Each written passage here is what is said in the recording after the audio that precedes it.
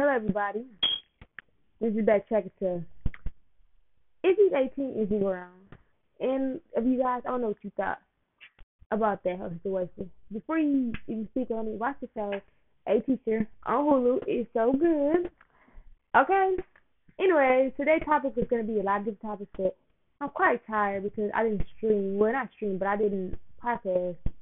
I was like, I don't know, podcast today. I didn't. Anyway, let me know what you think about that. I'm still not done with the season. I'm on season. What the last episode of the season, and I feel like I don't know. I don't think she should have went to jail for that. I mean, the kid was from 18. His birthday like 2 weeks after that.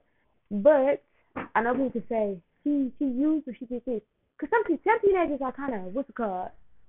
Some are kind of like they still stuck in that kid mind frame. Like my little brother, he's 17, so I think you guys are saying that kid was 17. My little brother's gonna be 17 next month. So yeah, maybe if a teacher like, oh, I'm like, well, he's a kid, but the reality, when you're 17, you have your life figured out. You know what I mean? You shouldn't be classified as no child.